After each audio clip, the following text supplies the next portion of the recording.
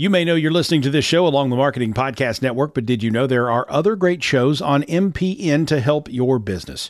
Christy Heiler hosts a fantastic podcast called Own It. Christy, tell us more about the show. Own It is all about celebrating women and non-binary advertising agency owners. We talk about buying out of the Boys Club of Advertising because less than 1% of ad agencies are owned by women. And where can people subscribe? You can find the podcast at untilyouownit.com. We're also on the Marketing Podcast Network at marketingpodcast.net. And of course, you can subscribe wherever you get your podcasts. You heard her. Go subscribe. Welcome to the Collective Cafe, a virtual coffee experience which takes place every single Monday through Friday, 8 to 9 a.m. Eastern Standard Time in both Alpha Collective's Discord, that's discord.gg/Alpha Collective, and Startup Club's house in Clubhouse. It's free. It always will be free. There are no strings attached. There is no bait and switch. Lurk or listen only, chat with one another in our back chat, or even come onto stage. The coffee shop is open for business. Whether you're on the treadmill, getting the kids ready for school, getting yourself ready for work, commuting into that big bad city, or maybe just even commuting from your bedroom to your home office. On Monday, we manifest. On Tuesday, we talk thought leadership. On Wellness Wednesday, we discuss mental health, wellness, and life skills. On Thursday, we do live book reads and discussions with the author. And then on Friday, it's No Agenda Friday, where there is no agenda. Start your day off on the right foot, on the front foot, with virtual coffee, with the Collective Cafe, where we mastermind, we manifest, we collaborate, we help one another at the business of Web3 or anything else that intersects, whether it's culture, collaboration, creativity, innovation, disruption, entrepreneurship, or coaching. So give us a subscribe, bit.ly/Collective Cafe to go, or a review on your favorite podcast platform if you're listening on demand, or of course, join us every day live. It is addictive, and remember, it is a safe, welcoming space, and you will never, ever be put on the spot. This is Alpha Collective's Collective Cafe. My name is Joseph Jaffe.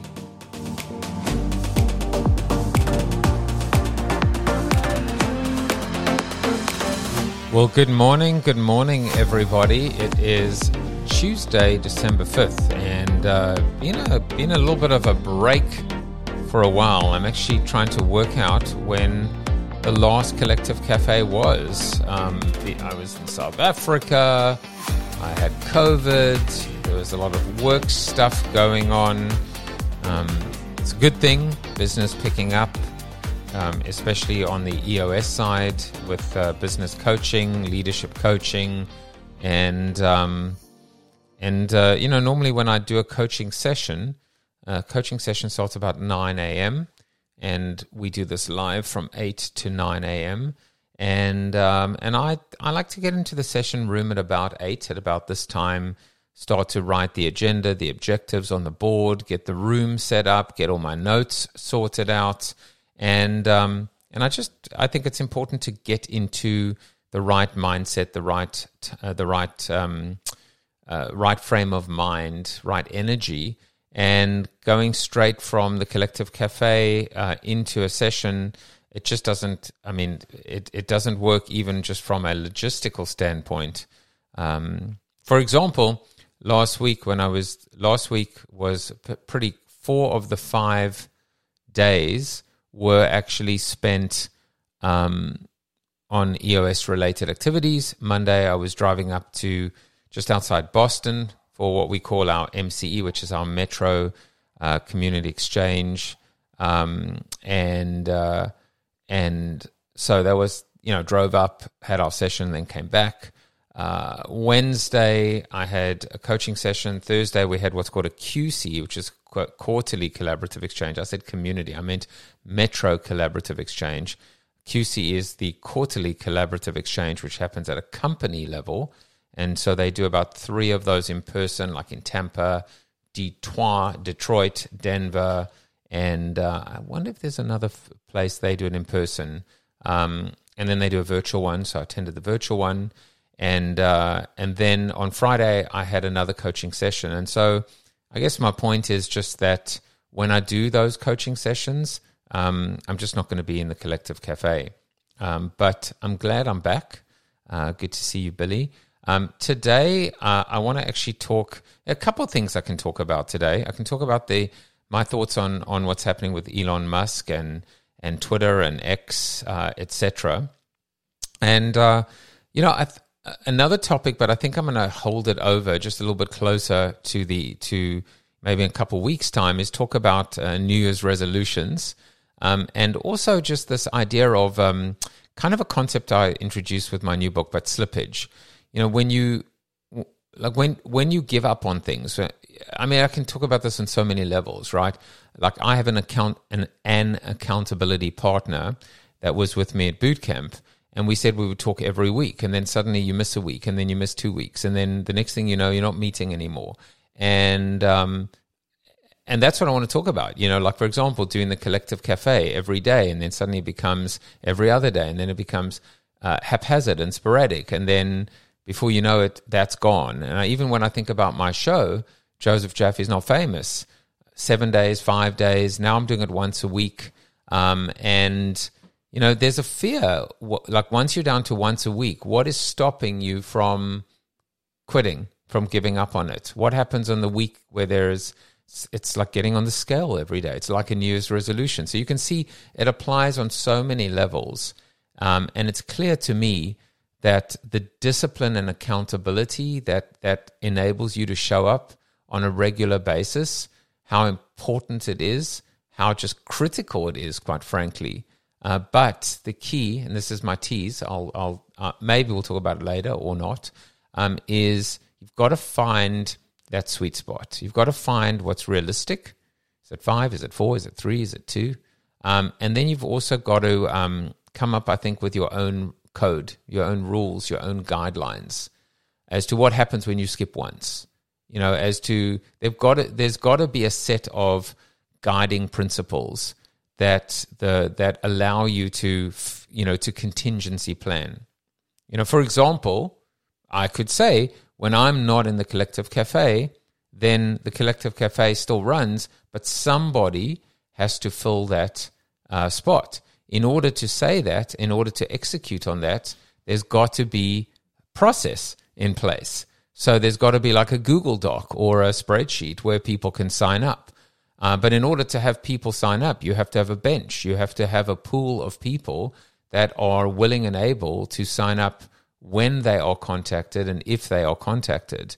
And then, of course, potentially compensation, or at least what's in it for them. It may just be, by the grace of goodness from regulars that say, hey, I'd be only too happy. I just need advance notice.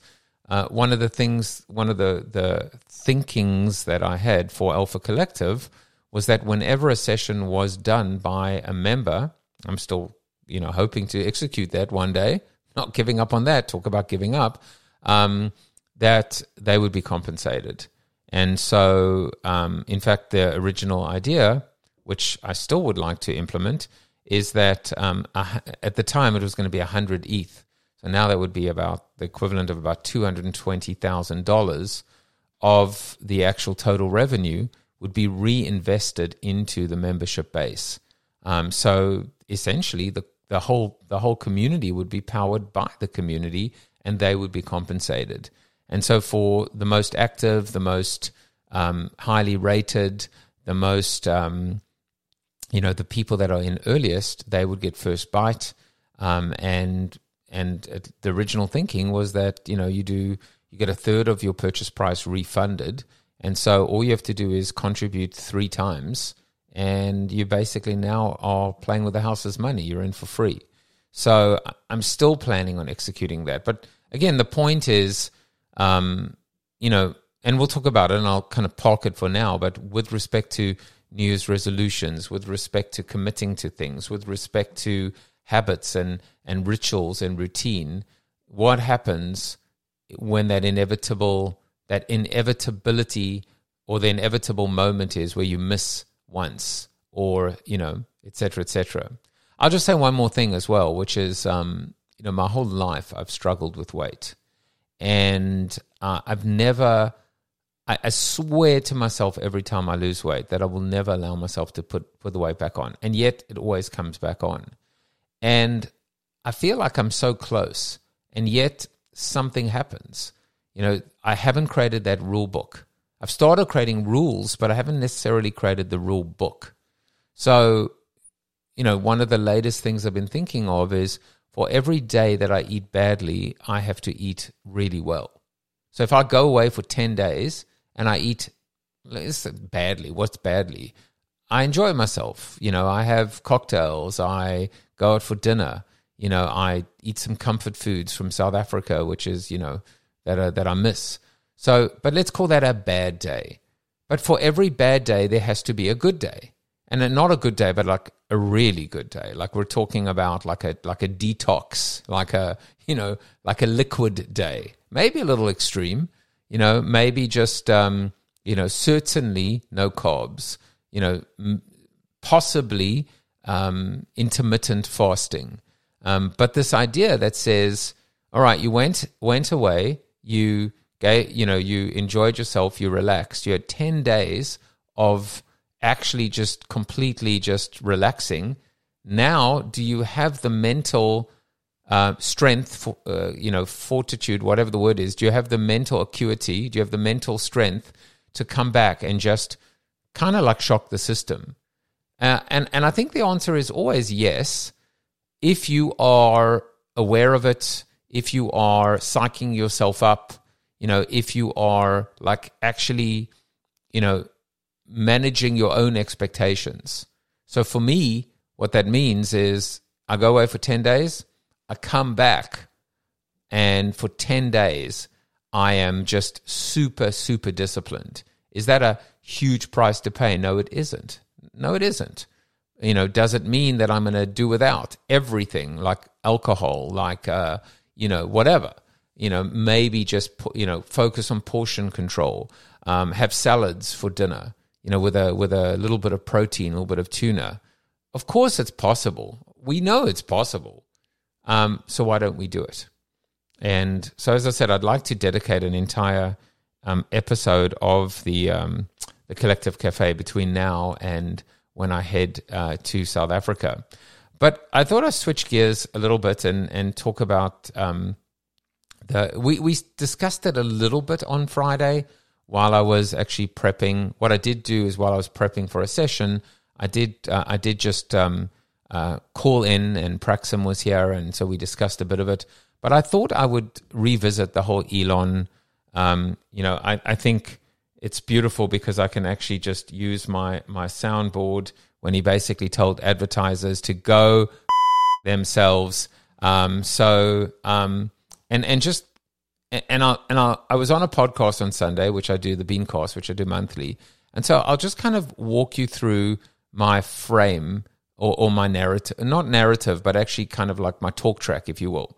So I basically said, okay, so for those of you that living under a rock and not sure what happened, Elon bought Twitter for, I guess it was $41 billion, and just proceeded to just make bizarre, decision after bizarre decision.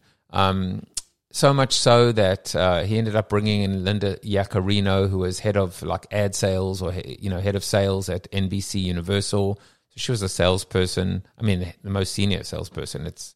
I don't want to diminish her seniority at all. And there were just some like shocking things. Like, a lot of people questioned him charging people for the blue check mark and what that did to the fact that you weren't really sure who was real and who wasn't now, based on the fact that anybody could just get a blue check mark. And obviously changing Twitter to the name X. And, every marketing and brand person on the planet just kind of scratched their head at that, saying, why would you take a brand name so recognized and change it? Even Facebook essentially changing their name to Meta, but Facebook is still called Meta. I mean, Facebook is still called Facebook, the actual social media, platform. And anyway, so, long story short, he obviously like just the fact that he was tweeting so actively and participating so actively and not always in the most benign fashion. And then there was a post that he went and responded to with which was deemed to be the post itself was deemed to be quite blatantly anti-Semitic, and he agreed with that. And there was such backlash in light of what's going on in Israel and Gaza at the moment that he went on this, I don't know, spontaneous, impulsive trip to Israel. I don't know if it was an apology tour or whatever it was. Met with the Prime Minister, ended up putting on these dog tags. I actually have a pair, the same dog tag here that says "Bring them home now." Said he wouldn't remove them from his neck until the last hostage was freed. Came back and ended up at a conference called Deal Book. Was interviewed by Aaron Sorkin and basically told advertisers to go f themselves, and then proceeded to repeat it again. Go, period, yourself, period, and called out Disney's head honcho in the audience. Hey, Bob, if Bob's there. Hey, Bob. Just, Bob Iger, just incredible in terms of that move.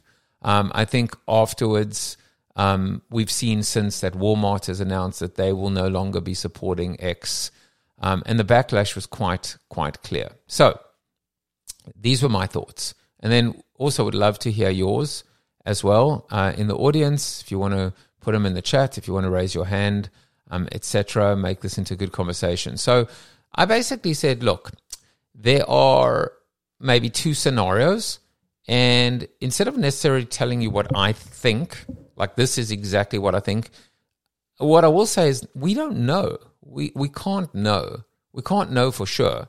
We can speculate, and boy, oh boy, do people love to speculate, on Twitter Spaces, on X, on Clubhouse, whatever, on Twitter. Like, just everyone has an opinion, regardless of whether they have any expertise, credibility, track record, whatever, but everyone has an opinion. So this is how I framed it. So there's one of two scenarios. So scenario one is almost asking two questions. Does he know what he's doing, and does he care? And so my scenario one is he doesn't know what he's doing and he doesn't care. So what am I referring to? I'm referring to the fact that the advertising. I'm referring to the fact that he buys Twitter, which is I don't know, that 4 out of $4.6 billion of revenue came from advertising at one point, whether that was last year, the year before, something like that. I need to, that's what I believe. It could be completely wrong. So what was he doing? He was getting into the media game. He was getting to the ad game. It's something I know a little bit about, as someone who's worked on the marketing advertising agency, side. And one of the reasons why he hired a media person, Linda Yaccarino, to take over and run Twitter, although we all know, especially based on the way that she has just been, whether it's sucking up to him or just her enabling, I don't know what you want to call it, but clearly Elon is still running Twitter, not that we ever thought it would be anything otherwise. Even though, she may be the CEO, it's still Elon's show. But let's talk about media. Well, media, ad-supported, in an ad-supported world, whilst he referred to advertisers as blackmailing him by threatening to or by withholding their ad dollars, he clearly missed a huge point, or maybe he didn't and he was fully aware of it. But here are a couple of things that just some thoughts from me to you. Number one, advertisers in general are not very, they're not people with and I know this will sound harsh, but they're not people with high integrity. They're in it for themselves. They're in it to build their brand. They're in it to build their business. They're in it to get their ROI. They're in it to not lose their jobs individually. And one of the things about the American market in particular is when you've got a few hundred consumers, you can't really afford to play to the edges. You really have to be middle of the road. You have to be vanilla. You have to be, one might say satisfactory or even mediocre. You can't afford to piss off, too many of consumers. I mean, look at what happened with Bud Light and Dylan Mulvaney. You got to kind of play it safe. And the irony, of course, is that, there is this delicious irony. Bill Bernbach, who once said, safe advertising is the riskiest advertising of all. So by not taking chances, by not taking risks, by not being able to, have a point of view, have a purpose, stand for something. If you stand for nothing, what will you fall for? You have, and there is the danger of being forgotten or ignored or just becoming irrelevant. But that's still a different point to actually, being risky. And so you've always seen advertisers get very prickly about things like brand safety and ad adjacent, where your ad appears. And in this case, it's not illegitimate. If your ad is directly above or below something promoting, anti-Semitism or, Nazism, or anything that would be considered white supremacy or anything that would be considered to be just absolutely, off the table, offensive to a fault, you absolutely have the right, and advertisers have always had the right to place their advertising in an environment that is, remember, number one is targeting and target market, right? This idea of I want my ads to be seen by my customers, my potential customers, my prospects, the right target audience. For me as a coach at EOS, our target audience are privately held businesses, 10 to 250 employees.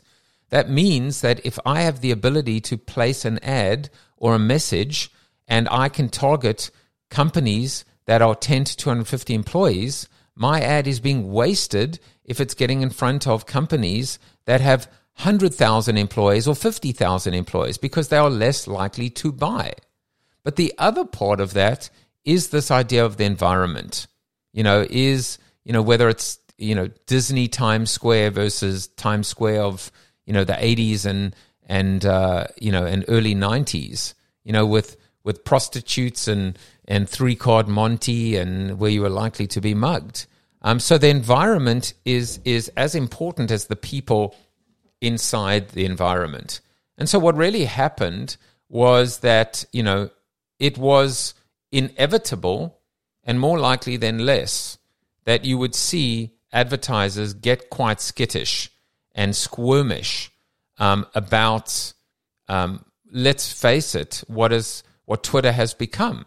Now, whilst Elon has continued to beat the drum of free speech and, the public square being unfettered or unrestricted in terms of controlling and allowing all sides to speak freely, the fact is that it has become quite toxic and not a very brand-friendly, let alone brand-safe environment. So the reality is that, what happened with this anti-Semitic tweet of his that he said was the dumbest tweet he's ever put out in his life, okay? And boy, oh boy, has he done some dumb things. Remember him smoking a doobie on Joe Rogan's show. The reality is that this tweet was kind of the straw that broke the camel's back. I think it's important to recognize that everything that led up to that tweet, and then there is the moment itself, right? The controversy of the moment. Let me come back to that in a moment, but before I do, I want to tell you a quick story. I think this actually happened while I was working on the account. Fortune magazine, and I guess this would be around about when I was at Ogilvy, it was 1997 through 1999. They ran a profile piece on Lou Gerstner. And I think they called it Big Blue, something like it was something about Big Blue. And it was a profile piece on Lou Gerstner, and it painted him in somewhat of a critical, neutral, negative, and also positive. But it painted him as this just, dictator-like or autocratic-like, or, it was like he was the big bad CEO, as in the tough guy, the whatever. He hated it so much. He was so offended that he pulled IBM's advertising. He literally said, we're not advertising in Fortune magazine anymore. Talk about cutting your nose off to spite your face. Fortune was probably one of the top 3, maybe top 5, but even top 3 publications that actually reached IBM's core demographic, core target audience, which is, CEOs and typically, middle age to kind of mature white males. And, Wall Street Journal was one for sure. And probably Fortune was like number 2 and maybe Forbes number 3. And he just said, you know what, screw you. No more advertising. This is what you're going to do. You're not getting my dollars. So that is the vindictiveness of what an advertiser can do. But this was all personality driven by the man at the top.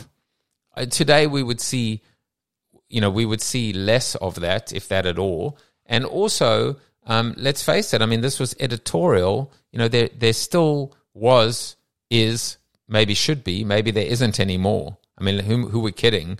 A division between church and state. I don't think that's there anymore. There's just so much mess and opacity and, deep. It's a bit of a mess out there. In fact, the whole publishing model is a mess right now, especially with fleeting ad dollars and disintermediation and fragmentation, etc., etc. So when the ad dollars start to flee, the editorial content integrity, it's a vicious cycle. I wrote all about this in 2004. I called it the vicious cycle of content. And so there is precedent where advertisers do kind of exercise their clout and their might and their financial clout based on behavioral aspects or even ego-driven or personality-driven. So the reality is that he certainly created this mess, and this is the way the advertising game works. And if you want to be in the ad game, sorry, doesn't matter if you are the world's richest man. You kind of got to play by the rules. Because it's, there's a lot of money at stake and there's a lot of money in play. I will make one point, although this was raised, although I'm not sure that 100% it applies. But one of the things that is true with respect to Facebook and even Google is that an overwhelming percentage of their ad revenue doesn't come from, the Fortune 100 or even Fortune 500. It actually comes from small and medium business. It comes from mom and pops and smaller businesses that are actually advertising and specifically local. So it worked really well, clearly for Google, clearly for Facebook even as well. And so a lot of the ad dollars actually came from smaller players. So the question could be, maybe this was always the plan, or maybe the ad dollars could be made up or compensated, or this is where it was heading.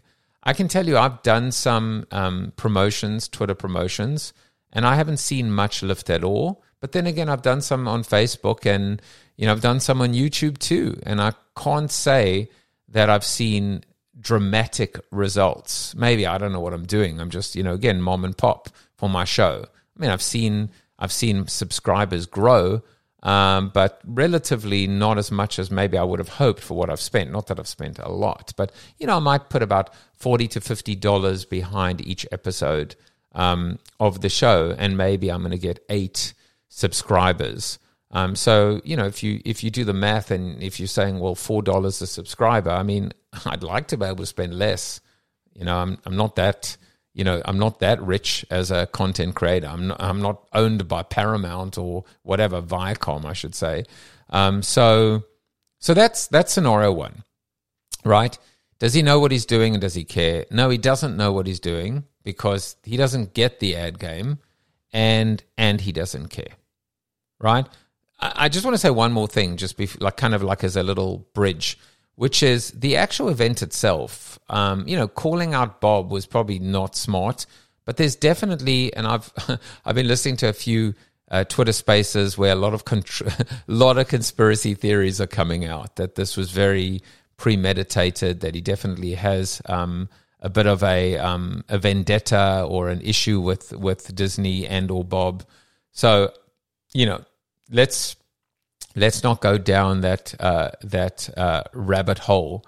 But some people actually just found it funny. Like, it was actually quite entertaining, Billy said, I loved it. Be clear and call him out. It's refreshing. I was like, get the popcorn. I was like, it was hysterical as far as I was concerned.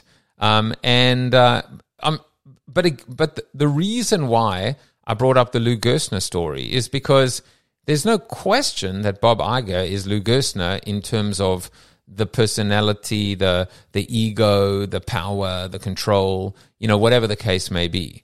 So it is more likely than not that an event like that or a moment like that would result in Disney saying, okay, buddy, no more advertising from any. Remember, Disney owns a lot of companies, not just Disney, not just Disneyland, Disney World, but streaming and ABC and ESPN and the list goes on.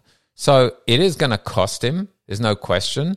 Other advertisers will also follow, because advertisers, as I said, they're not the most high integrity people. They're not the most, they're fairly spineless. They, in the sense that they will bend and break and blow whichever way the wind blows, because they do need to be vanilla. They need to be middle of the road. And they're going to shy away and run away from controversy. And so not surprising that Walmart would follow and others may follow too. But remember that the point being that it's less about the event itself, the go yourself, and more, the anti-Semitic tweet and everything that led up to that. That just kind of said, look, it's the point of no return. It's the same thing like with us, which is like, what is the moment or the event that's going to make you delete the app or just say, I'm out, I don't need this anymore? And maybe you never will. And maybe you were one of the first to go, and maybe you'll be one of the last to go, and maybe you won't go at all. So I just wanted to say that as well. Let's talk about scenario 2. So scenario 2 is, remember, scenario 1 is he doesn't know what he's doing and he doesn't care. Scenario number 2 is he knows exactly what he's doing, but does anybody care? Do we care? So what do I mean by that? Well, what I mean by that is he knows exactly what he's doing. He's been absolutely brilliant at being self-promotional, or as he is almost a media company in himself. I don't know. He's a media company per se. He's a one-man, media company, or certainly media brand. Pulls impressions like you cannot believe. And so, was this a stunt? Was it premeditated? Hell, was Disney in on it? Who knows? But it certainly got everybody talking. Was he trying to shake up the whole landscape? Was he trying to get rid of all the big players that maybe were putting price pressure on negotiation? So by getting rid of them and their clout and their agencies, this could positively impact pricing, ad sales, and revenue. Who knows, right? But was this also kind of misdirection in a sense? Was he maybe just trying to, going back to the first thing, just trying to create more impressions and more ad space, and maybe, price it accordingly for smaller players, for smaller medium businesses? So, was he actually heading into a world where advertising does not exist, or advertising does not play such a major role. And before I get there, I just want to make a point, which is he said something. I don't know if you've seen there's an extended version of, I'm sure many of you have seen have actually watched the small clip, but there's a nice extended version of that clip. I saw it on Twitter, and notice how I just still refer to it as Twitter. I just refuse to. I'm sorry. I just refuse to call it X. I'm not calling it X. That's my little protest. So I'm just, here it is. I'm actually going to post it right now, and if you're listening to the podcast version of it, you're going to want to go into our Discord and go into the Cafe Chat channel, and you will see the link that I just pasted now. So this is an extended version of it, and it's about what is it? It's about 4 minutes and 46 seconds. And the specific part that caught my attention is he says something to the extent of, I'm kind of paraphrasing, he says, "You will remember, or let me remind you, that the entire Tesla brand was built not spending a penny or not spending any money on advertising." So I love that, because I wrote a book called Life After the 30-Second Spot, and I wrote a book called Zero Paid Media as the New Marketing Model. And I said, in a perfect world, the optimal media budget would be zero. We would not need, why pay for attention when you're paying attention? Because we would have enough owned assets. We would have enough content and customer loyalty and referrals and data and owned assets like our employees and customers as raving fans, but also things like real estate, our stores, our trucks, our clothing, so on and so forth. And I said it then, and I used the example Zero as an acronym for zealots, entrepreneurship, retention, and owned assets. Zealots meaning advocacy, entrepreneurship meaning innovation, retention meaning kind of customer centricity, your base. And I use that word very intentionally, as you'll see in a moment, if you haven't heard this from me before. And the O stands for owned assets. When we are tenants, we rent media, and there is a landlord who can be a slumlord. But when we are landlords ourselves, we can actually own, and we can actually monetize our assets. Marketing can actually move from being an expense or cost to becoming a revenue generator, total direct return on investment, where actually marketing makes money for the company. And the quintessential poster child for Zero is Donald Trump. When we think about zealots, the idea of advocacy, you either love him or you hate him, but most people don't view him as vanilla, although, his hair kind of and pumpkin complexion sometimes does look a bit vanilla on a good day or a bad day. You can choose whether pumpkin spice latte is his norm or his exception. But by creating... no, it's not. Here we go. I'm actually using it as an example. By creating emotion or people feeling, what you don't end up is just ignoring or having no opinion or being apathetic or indifferent. And that's the Z, right? The E of entrepreneurship, of innovation. Well, first of all, he ran on a platform of entrepreneurship as an entrepreneur, as a business owner, but also the way, ironically, there's a connection back to Twitter.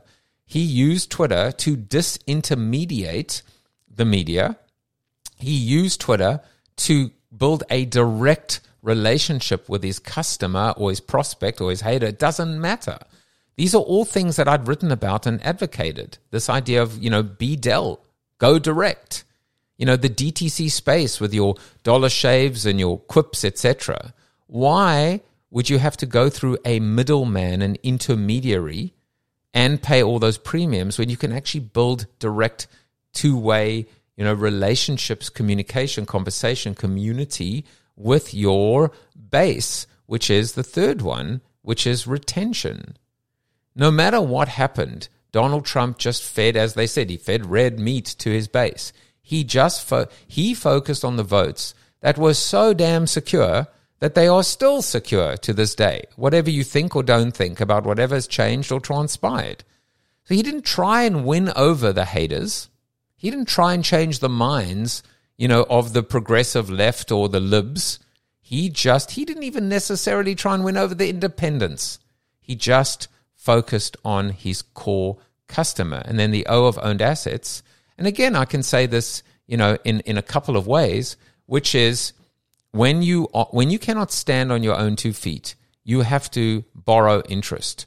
That's why so many brands use celebrities and celebrity endorsements, right? Even going back to our crypto world, when we think about, all these people that are getting into trouble now, the Ronaldos, the Tom Bradys, the LeBrons, for hawking, FTX and Crypto.com and all of these crypto exchanges. When you cannot stand on your own 2 feet, you have to borrow interest, and that's where typically spokespeople, influencers, and celebrities come into play.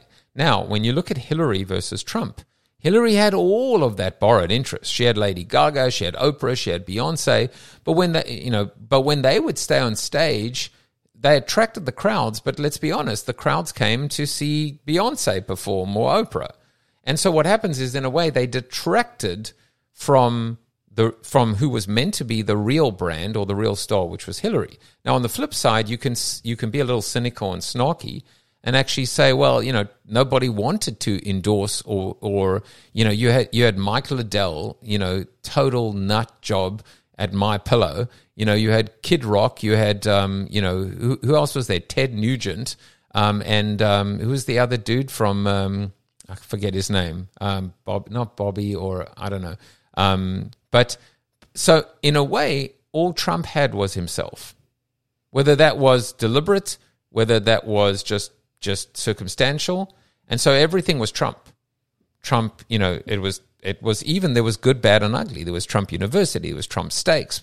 But when he would give a rally, he'd be on a tarmac, and behind him was this big jet that said Trump on it. So every impression was his impression. And every impression ultimately was feeding and building his brand, as opposed to diluting it or distracting or detracting from it. So when Elon turns around and reminds us that Tesla was built without advertising, as was every great brand, by the way, when we think about the Googles of the world and the Amazons of the world, not one of them built their brands using advertising. Yeah, I mean, you use advertising now to sustain when your market gets mature, when you're not growing anymore, you have to you go into kind of reminder advertising. But for the most part, the great brands, even Starbucks, right, were all built on advocacy, on referrals, on word of mouth, on great products with great service, with great experiences, with great communities. So let's get back to Elon. So what's the goal then? If he knew exactly what he was doing, and the future is not advertising, or at least he doesn't believe that the future of X is advertising, then what's the play here?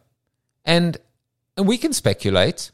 Initially, the thinking was that he was going to turn it into, if not directly or exactly, but conceptually, or at least benchmark China's WeChat. That you have this, in a way, text-based predominantly, but also multimedia, but this messaging, text-based, predominantly messaging platform that actually has a lot more functionality from a commerce standpoint. And it is that actually people speculated was Elon's play. Let's just remember that Elon has some experience in the space, right?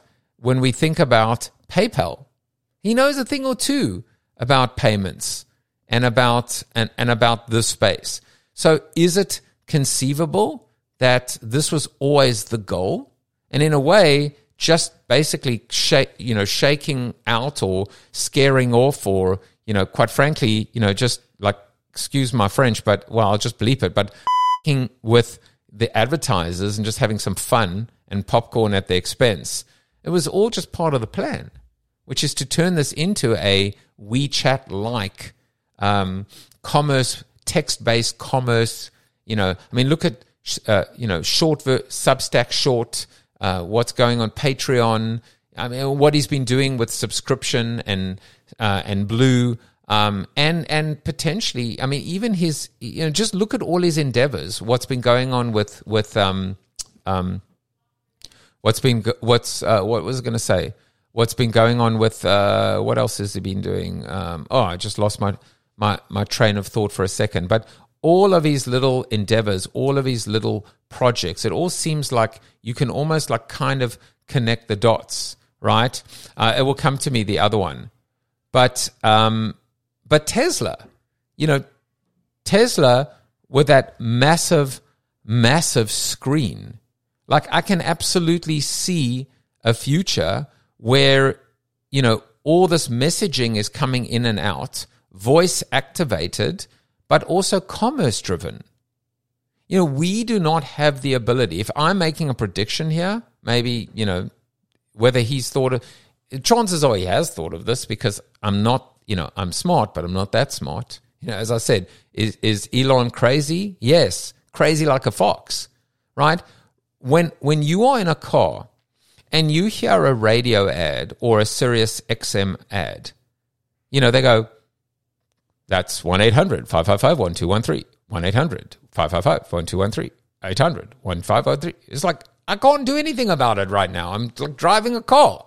Like, what, you want me to remember this toll-free number? It's insane. But the ability just to go, hey, Grok, buy, or whatever. Like, hey, Siri, buy it now, or just press a button. And just immediately, there's a secure transaction. This is interesting stuff.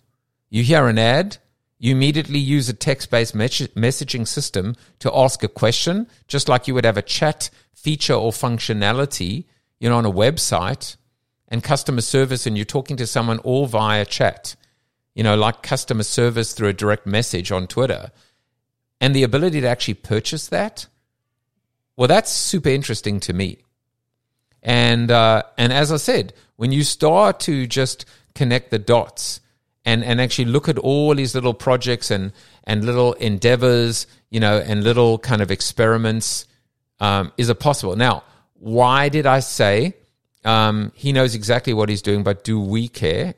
I just wonder if the world, or if this has passed him by yet. I don't know. There's a lot of regulatory hurdles that have to be overcome. He's playing in all these interesting spaces. But, does the world care? Maybe not at the moment, but will they? Probably. Look here. Here's the thing. At the end of the day, I believe we'll never be able to understand him. And, he is one of maybe 5 people alive today that is, visionary, crazy. People say he's unraveling. Maybe, when you've got that much money. But here's the thing. How can you understand him? Like, the way that I always say it is, he is not like us. He's not like us. You can't really, just think about this. If you're like in the audience, like, what would you do if you had 15 minutes with Elon? Would you just be yourself and normal and, hey, how's it going? And how about the Jets? How would you even have a conversation with him? How would you even be able to hold your own? You'd be so intimidated. What would you do? Would you try and one-up him? Would you try and almost intellectually try and spar with him just because you're trying to you're feeling so damn insecure? This is not the question whether he's a good human, a good man or a bad man or whatever. I'm just saying at the end of the day, we'll never be able to fully understand him and how his mind works and unpack the vision. There will be, I'm sure, books written, and Isaacson will write Elon like he's written about Albert Einstein and Steve Jobs. So part of me always wants to give him the benefit of the doubt. Part of me wants to say, I think he's always known what he's doing. And when he doesn't care. Maybe both applies. When he doesn't know what he's doing, he doesn't care. And when he does know what he's doing, I also said he knows exactly what he's doing, but do we care? But does the world care? Maybe that statement should be reworked or reworded to say he knows exactly what he's doing, and one day we will care. But for me, it's not an or, it's an and. So when he doesn't know what he's doing, he doesn't care. And when he knows exactly what he's doing, one day we will care. And so, my only caveat is, I would say, is he's very eccentric. He's, whether he's corrupted by money or enabled by yes men and women, and, he's definitely on the spectrum. I think I think he's admitted whether it's high functioning autism or Asperger's. So he's physically or physiologically not like most of us. And based on his brain and his capacity and his potential and his visionariness, he's definitely not like us. And so that's kind of caveat one, is we may not understand him or be able to understand him, but these things may actually detract. So in other words, I'm not an Elon booster and saying he's so perfect, he's just leave him alone, let the visionary vision. I'm saying caveat number one is there's definitely some, there's some, Asperger's or eccentricity about the way he acts. Number two is, will he be great at everything? No. Can he be great at everything? No. Can anyone be great at everything? The answer is no, never, right? And the ability to think you can just outdo and outsmart and outthink and outperform and out-execute on everything is foolish. It's just not realistic. And the third part of it is again, my fifth book, Built to Suck, is hubris and arrogance.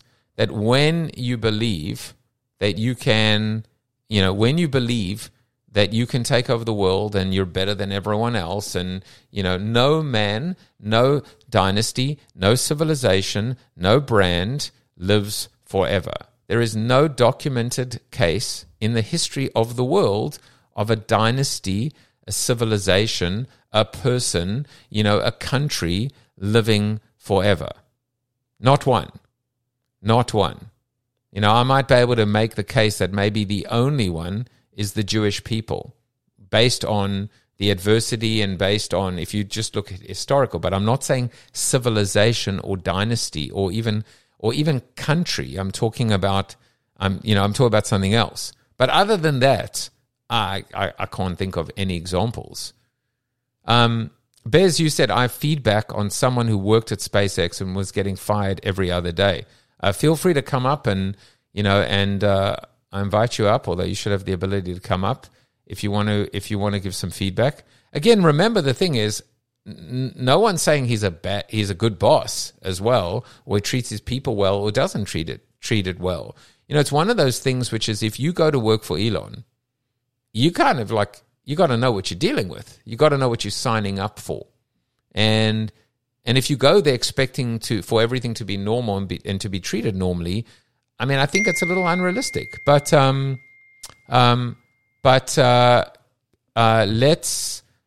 Bez, let's hear what you have to say.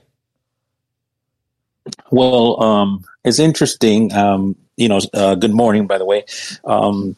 I don't know much about him, and you were explaining, that he is on the spectrum and may have some other things, which now explains it a little bit for me. But I do have a friend that worked at SpaceX over in California, Southern Cal, and the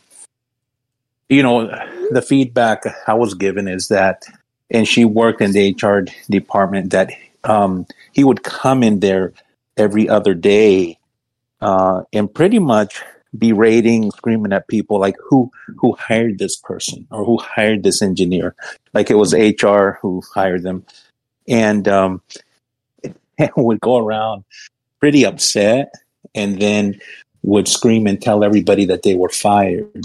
And then, as everybody's leaving, there's one director there saying, hey, texting them all back, come back tomorrow. And they weren't really fired, but they were more like,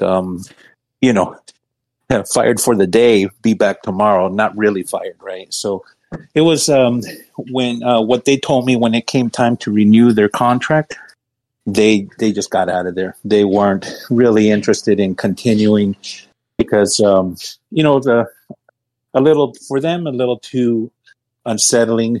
And they said, "Hey, now I know what I'm getting into. I'm just getting out." So, but I don't discount his vision. He's a visionary, and he's a needle mover. So there is some greatness in him. He just doesn't. Now, what you shared, it actually explains a little bit about why does he act this way, and it's probably a little bit more out of his control, and he has seemed to become unhinged a little bit later. You hear the news, and maybe you guys were talking about this, about what he's telling the advertisers to go do, go F yourself, and that's not good business. It's but anyways, I'll just leave it there. And by the way, I mean, look at how we treated Twitter's employees, and also look at how Steve Jobs treated his employees. These are not people. These are not persons. People. They're not. They are. They just struggle to. I mean, it would be sad to say that true greatness, like absolute greatness, is comes with a warning label that these are not going to be warm and fuzzy, collaborative, inclusive, nurturing people. But I'll tell you. Let me jump in there then. Remember when we interviewed, or you invited Steve Finkelstein? Yeah, the super boss guy. Mm-hmm. Yeah, super boss. He actually, there was a question. I don't know. I think either you or myself asked, and on your YouTube show, and he said the super bosses are not all warm and fuzzy. He said some of them are actually super demanding and quite the a-hole, some of them, right? And so they come in all shapes and sizes. But sometimes you just don't get that warm and fuzzy type of person, but that's not their thing, right? So anyways, that was fascinating because he himself, Steve Finkelstein, said that when he did his research, they were not all charismatic. But he's not. I mean, I don't think Elon will ever be let's be honest, Elon will never be a super boss. But I will tell you one thing, just, I've thought about this, and it's just a thought for everyone thinking. Feel free to put it in the chat. But, there's always a question, which is if you could have lunch with, any business figure, like, dead or alive, who would you want to spend that time with, whether it's 5 minutes or have a phone call or be a mentor? And the choices were, I don't know, I'm just thinking Bill Gates, Steve Jobs, Jeff Bezos, Mark Zuckerberg, or Elon Musk, I guess. I mean, probably others. Maybe add Richard Branson as well. Who would you choose? And for me, I would choose Elon. I don't even hesitate. I don't know why. I just would choose Elon. Maybe because I'm more just fascinated about how his mind works. I don't know. I mean, I know Zuckerberg would be the last person. Each one obviously just has tremendous value, right? I mean, Richard Branson he's like the aspirational visionary that you just feel he's probably the most nurturing. Bezos is just like, Bezos could probably just teach you so much. Bill Gates, I don't know if I added Bill Gates in as well, but for me, it's just Elon. I think the opportunity for a spark of just complete greatness would come from him versus anyone else. That's my take. We got about 2 minutes. Bez, who would you choose of that list or other, or similar people? Have lunch with, be your mentor, whatever, 5 minutes. Answer it any way you want.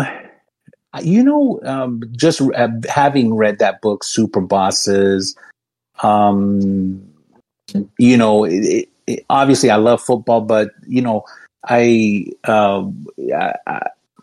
would still choose the guy. There's two people from the Philadelphia Inquirer, and I can't remember his name. Even Rose Horowitz knew who he was. He was infamous. Or Ralph Lauren, who spawned so many other brands from his proteges. But just to push you, of those people, Elon, Steve Jobs, Bill Gates, Jeff Bezos, Mark Zuckerberg, Richard Branson, of that list. Steve Jobs, I don't know. He had that hard edge, but I still think there was something magical about him.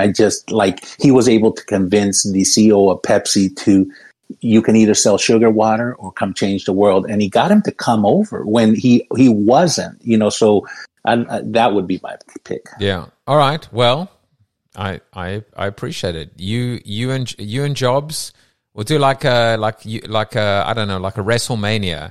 You and Jobs against me and Musk. We're going to take you out, Bez. I think we win. I'm just joking. I think he's already out, but he still exactly. was great. No, the spirit. All right. Well, everyone, Christopher and Praxim, Billy, Slick, Bez, thanks for popping in today. I'll be here this whole week, so I'm excited about that. And just winding up for the rest of the year. If you have any topics you'd like to discuss, go for it on Thursday. We'll do another chapter from the book, from Sunil Gupta's book, Backable. I really enjoyed that. Just have a great day, everyone. And I'll go ahead and put this out. If you were late to this and want to just catch what you missed, I'll put it out in the podcast later. And take care, everyone. See you tomorrow. Bye.